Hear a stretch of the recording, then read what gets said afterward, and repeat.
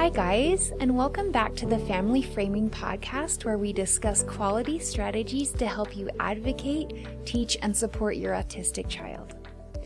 Today on the podcast, I wanted to discuss what a diagnosis means for you and your family, what treatment options there might be for your child, and what supports there are for you as you traverse what may be uncharted territory, but also to leave you with as much peace in knowing that there is nothing wrong in your life.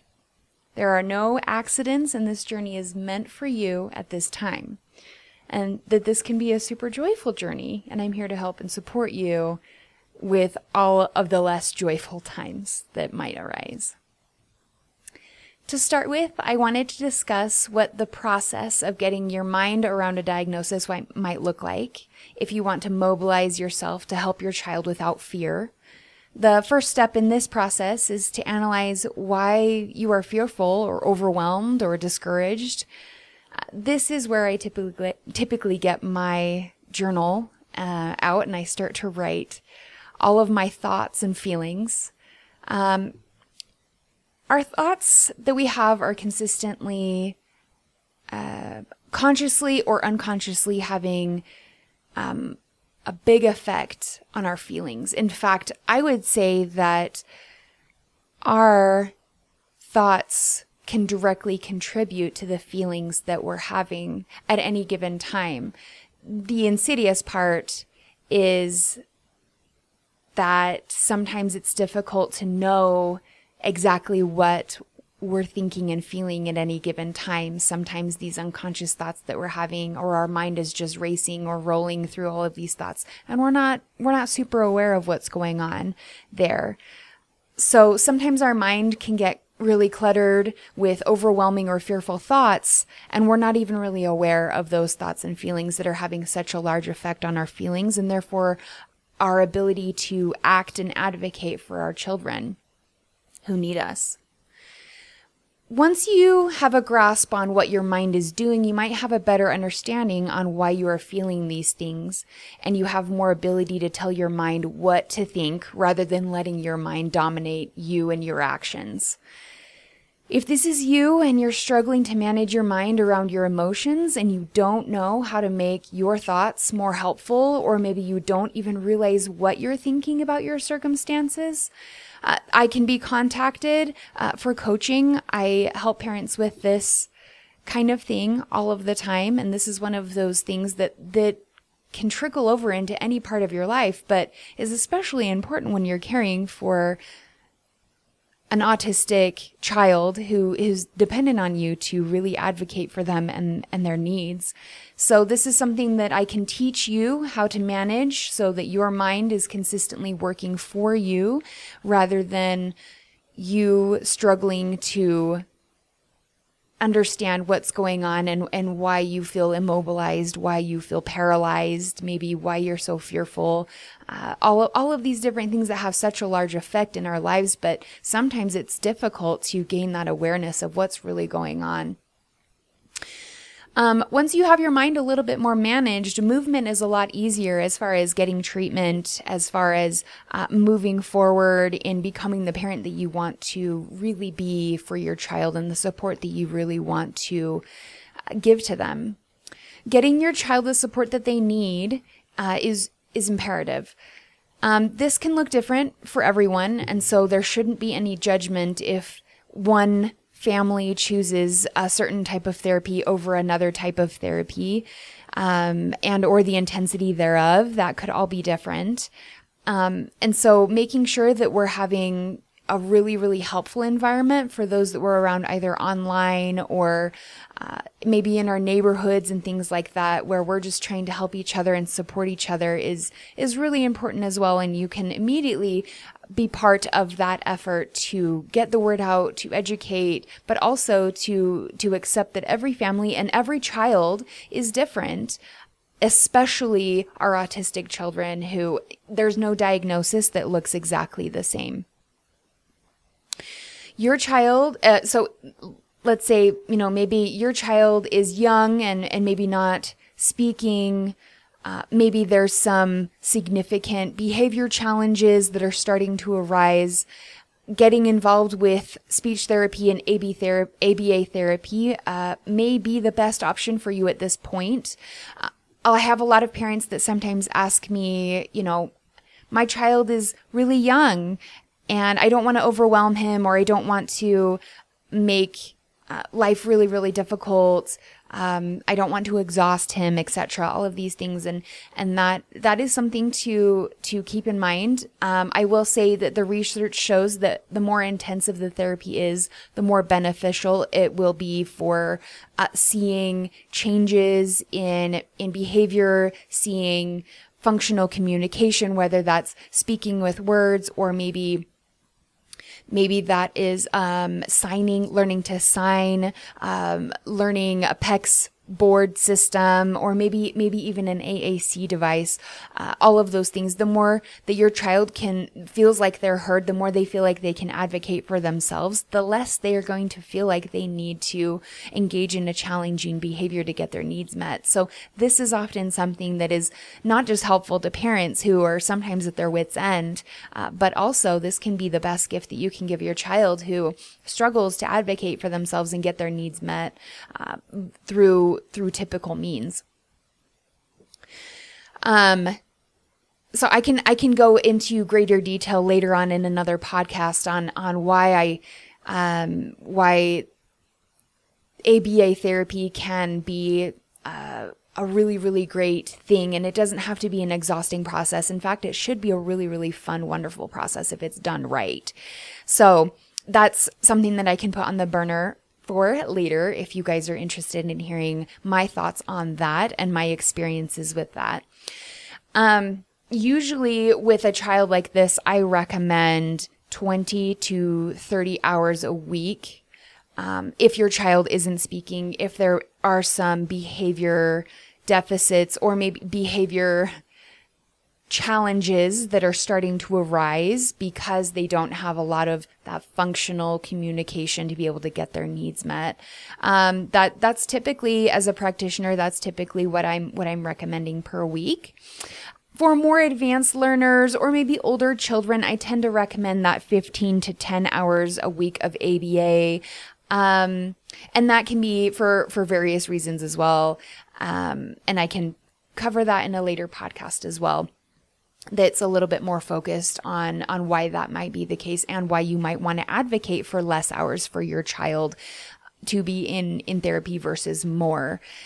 And so I can offer help for parents who are trying to decide how much services they want to be getting into. Speaking of getting into services of your choice, where I live right now, there's a lot of ABA waitlisting, meaning once you receive a diagnosis, the process to actually get into an ABA service provider can be very long, upwards of, possibly 6 months. And when you call up a provider in your area and you're looking into having your child start services with them, they will tell you what their wait list is based on the number of hours that you want per day and the times that you are available for those services. So that can be one of those things where you might want to, if you're looking into starting ABA services for your child, you might want to put yourself on a wait list right away. Right now, at least where I live, there's not enough practitioners to provide the amount of services that are needed at this time. But once again, you can look in your area or online and make a list of agencies that seem like they align themselves with your values and how you want to raise your child. There are a couple of things that I typically tell parents to keep in mind when you're looking into providers. One of these things might be just keeping in mind, do they have a clinic or are they home-based therapy? And deciding for yourself what you would prefer. And I can go more into a little bit of detail about the pros and cons of having clinic-based sessions versus in-home sessions. There are pros and cons to both. Neither is totally right for everyone. And so that can be a really, really personalized decision. But it's sometimes nice to have the option to maybe do a hybrid model or something like that. So deciding what your preference is and why is really important when you're picking out a service provider.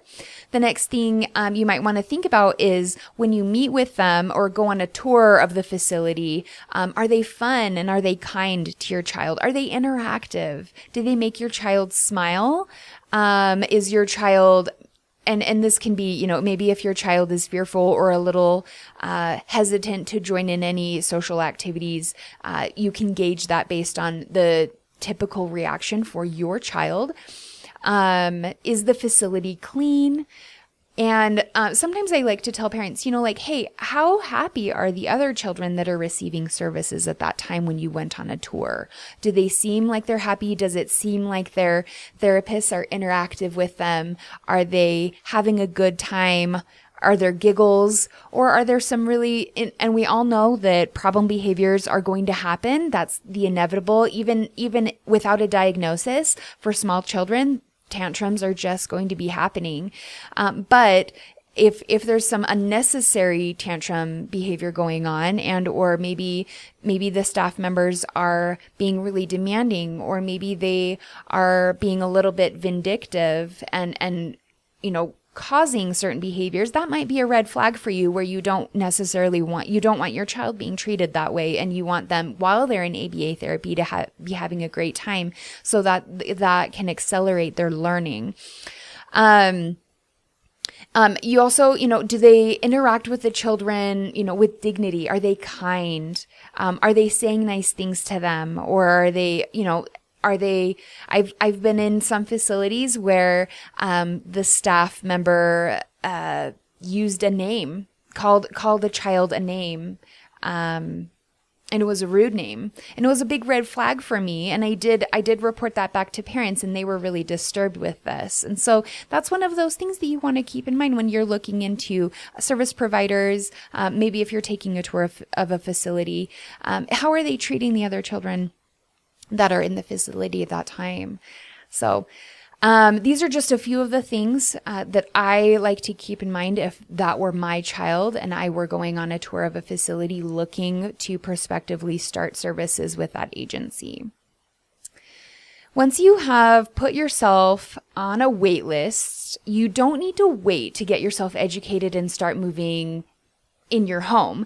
And get your child more comfortable, get them progressing, get them able to get their needs met better so that they're happier and you're happier and everyone is happier.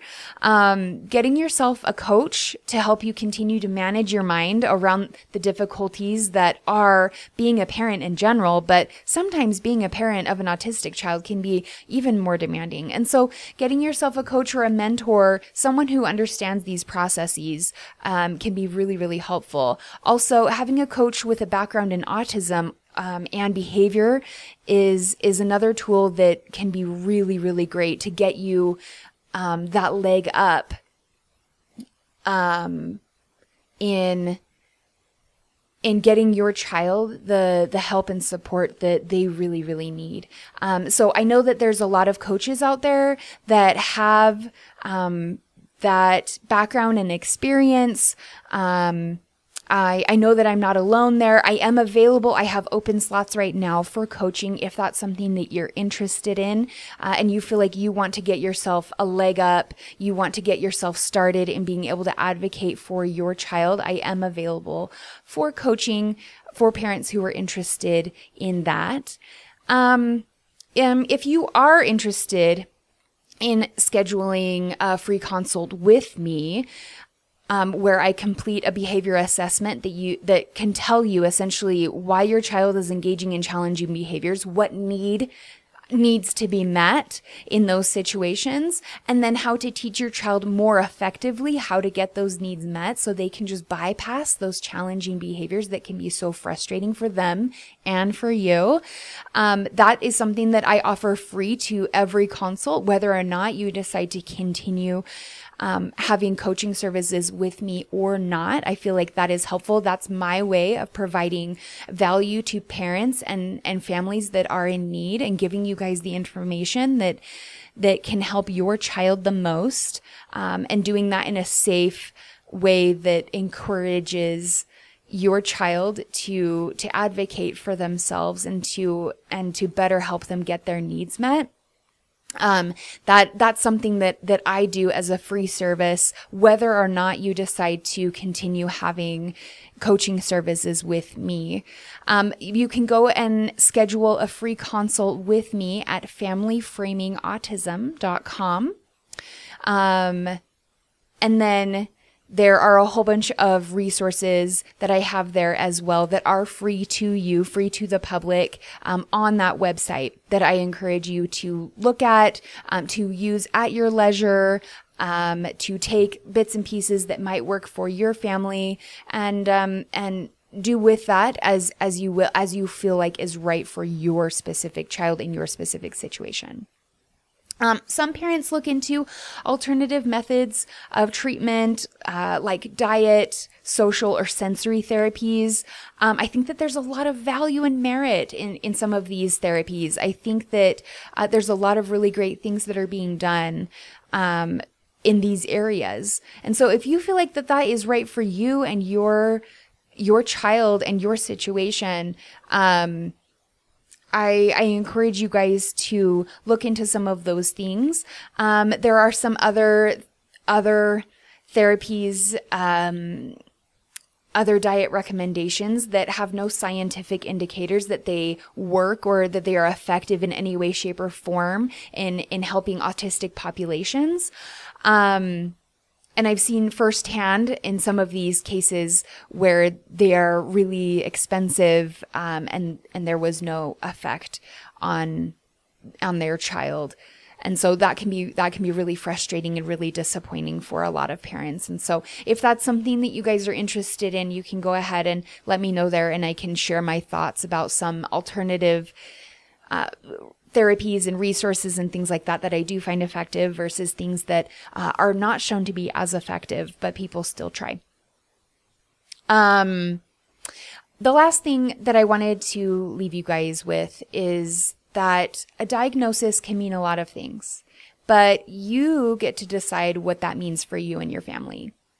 You can choose to have helpful meaning to these situations. And this could be any situation. You can apply this to anything that's going on in your life, but we're specifically talking about what's going to help you be the best advocate for your autistic child at this time. So the meaning that you choose for this diagnosis can be causing you to feel a lot of self-blame or guilt, maybe denial or even grief. And I'm not going to say that, feeling a grieving process isn't natural maybe, or isn't healthy. Maybe that is what you need to do, and you need to allow yourself to grieve some things that you had thought, or ideas that you had previously. Maybe that's part of the natural process for you, but maybe you can you can give meaning of hope in knowing that what is happening is right in your life right now. And it was always meant to happen, and there's a reason for it happening. Maybe it's happening to give you the means to stretch yourself as a parent like you did not know you could before. Maybe this child is affording you the chance to become something better. Maybe this is your chance to embrace change and betterment for yourself as you advocate for your autistic child. So I just wanted to leave you guys with that there is meaning in everything, but you guys get to decide what that meaning is for you and for your child. And if that's something that you feel like you might need help with, or maybe coaching would be valuable, I'm available for that. But I hope that you guys have a great week. I will talk to you guys in our next podcast. Thanks.